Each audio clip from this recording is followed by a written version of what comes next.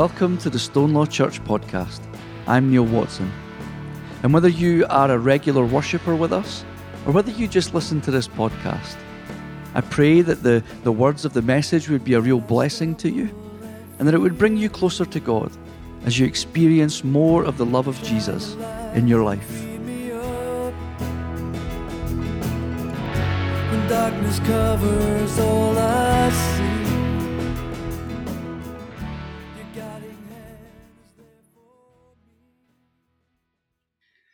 The lawyer answered Jesus, "You shall love the Lord your God with all your heart, and with all your soul, and with all your strength, and with all your mind, and your neighbor as yourself." But then the lawyer turned to Jesus and asks, "And who is my neighbor?" I remember my mum and my gran telling me that there was a time when we knew our neighbors, when we could leave our doors open. A time when we really knew them. And I'm sure that there are some neighborhoods today where people truly know most of their neighbors. We lived in the same house for 32 years, and we knew our neighbors who lived either side of us, across the street. We knew each other and we would help each other out.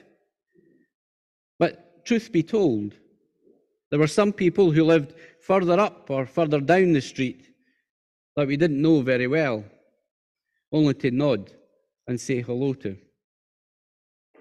So I have to ask myself the question that the lawyer asks Jesus: who is my neighbor? Are my neighbors the only those people with whom I have most in common? Are my neighbors only those people with whom I have developed good relationships? Are my neighbors only those people whom I trust? Think about the parable that Jesus tells us in today's reading. You know, this particular gospel lesson is often viewed as a real gimme for preachers. It's one of those gospel lessons that's considered almost a sermon in a box. Some might even say it preaches itself. After telling the parable of the Good Samaritan, Jesus asks the lawyer, "Which of these three do you think was a neighbor to the man who fell into the hands of the robbers?" Do you think there is anyone who might answer anything different from what the lawyer said? The one who showed him mercy. Of course not. That's the obvious answer, isn't it? Once you've heard the parable, if you're a person with normal sensitivity, you're never going to say the priest or the Levite was the true neighbor. Obviously, the Samaritan was the neighbor to the man. The answer is just so incredulously obvious, isn't it? But you know what? There's another side of the story of the Good Samaritan. The story is not really as simple as it first might seem. And we need to be very careful that we don't too quickly place ourselves in a position of judging the actions of the priest or the Levite. Let's consider a few things about these two men who are so often judged harshly when this parable is read. First, who are the real bad guys here? The real bad guys are the robbers who have done so much damage to this poor traveler. But they're quickly out of the story. Or are they? Jesus simply says that they stripped the man, beat him, and went away, leaving him half dead. But how far did they go? Is it possible that they left this poor traveler there as bait for the next person to pass by? Secondly, what are the priest and the Levite thinking as they walk along this road on that day?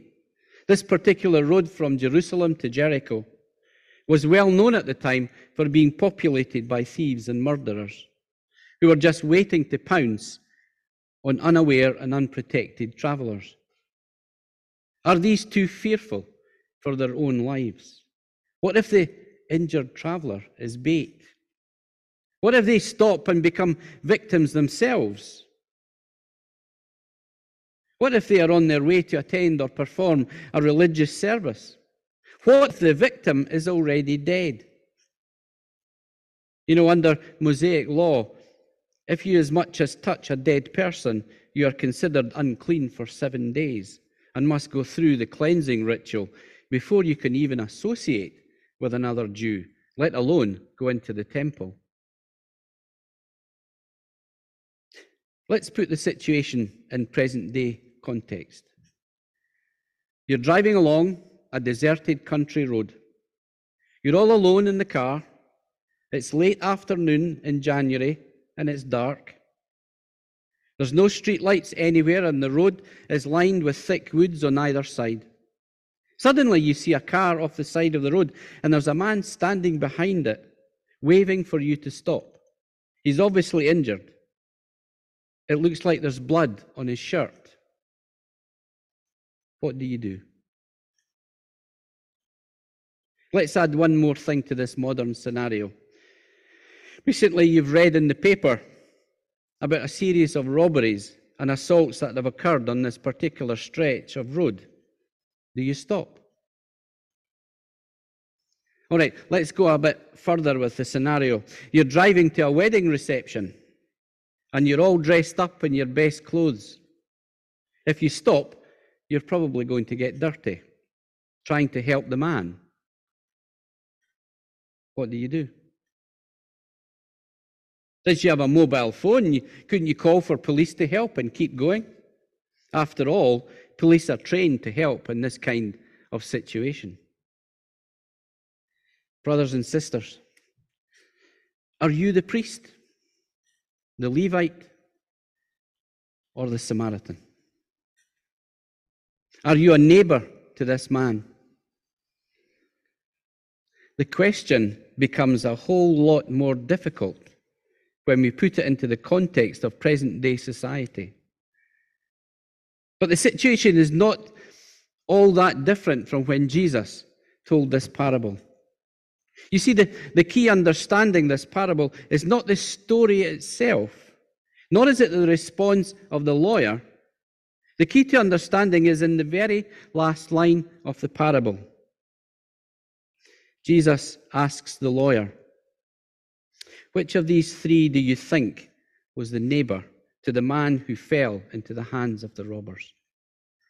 And the lawyer quite properly responds, "The one who showed him mercy." You have to give the lawyer credit.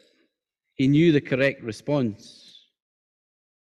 But then Jesus says one thing that the lawyer that we tend not to hear clearly. And this is the key to the parable. Jesus says, "Go and do likewise." He doesn't say, "Go and do likewise unless your own life is in danger," or "Go and do likewise unless you're dressed for a party," or "Go and do likewise unless you can get someone else to help." He simply says, "Go and do likewise." There's no caveat, there is no qualification to what Jesus is saying to us. Just go and do likewise. What's interesting here with this parable is that we don't know how the lawyer reacted to being told, "Go and do likewise." Did he actually hear what he was being told, or was he still hearing the praise he had received earlier when Jesus said to him, "You've given the right answer. Do this and you will live"? Praise often has a way of making us selectively deaf to anything else for a brief period of time. So did he really hear what Jesus had finally said to him? Or was he still a bit puffed up with Jesus' praise? We have no way of knowing because Luke doesn't choose to tell us anything more about this parable or about the encounter with the lawyer. Luke transitions directly into the story of Mary and Martha. So we have no way of knowing whether or not this lawyer went and did likewise throughout the rest of his life.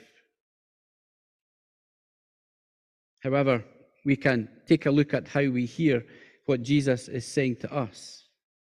Jesus asks, who was this man's neighbor? However, there's an implied question that Jesus is also asking to the lawyer and to us. The answer to who was this man's neighbor? And that question is obvious. I said earlier, taken on face value, this parable preaches itself. But Jesus is also asking us, do you see your neighbor? Do you see your neighbor? You see, it's one thing to acknowledge in theory that we are neighbors to everyone else. It's something else entirely to see your neighbor. You can't be a neighbor unless you first see your neighbor. A neighbor is a neighbor, no matter how small. The Reverend Dr. Martin Luther King once said, the ultimate measure of a man is not where he stands in moments of comfort and convenience, but where he stands at times of challenge and controversy. The true neighbor will risk his position, his prestige, and even his life for the welfare of others. In dangerous valleys and hazardous pathways, he will lift some bruised and beaten brother to a higher and more noble life. Unless you see your neighbor, you cannot be a neighbor. And seeing your neighbor means loving that person as much as you love yourself. Here's another part of the parable of the Good Samaritan that's not always abundantly clear. That man who was beaten and robbed, he was a Jew. We know that because of how his journey is described. He was going down from Jerusalem to Jericho. He was coming from the temple and going home. Those two that had ignored him were also Jews. But the man who stopped to help him was a Samaritan. Samaritan hated the Jews, and the Jews hated the Samaritans. That hatred went back hundreds of years to the time of the Assyrian exile. The strange thing was that both the Jews and the Samaritans each practiced their own version of Judaism, and each thought the other was wrong. So they hated each other. They had no contact with each other if they could avoid it. But here, in this parable, the Samaritan saw his neighbor and that he loved him despite their differences and the historical and cultural animosity between them. So when Jesus says, go and do likewise to that lawyer and to us, he means go and do likewise for everyone. Love everyone. Accept everyone. Welcome everyone without qualification. And just as Jesus opened his arms to save all, he's telling us to open our arms and be healed with our neighbors. Let us pray.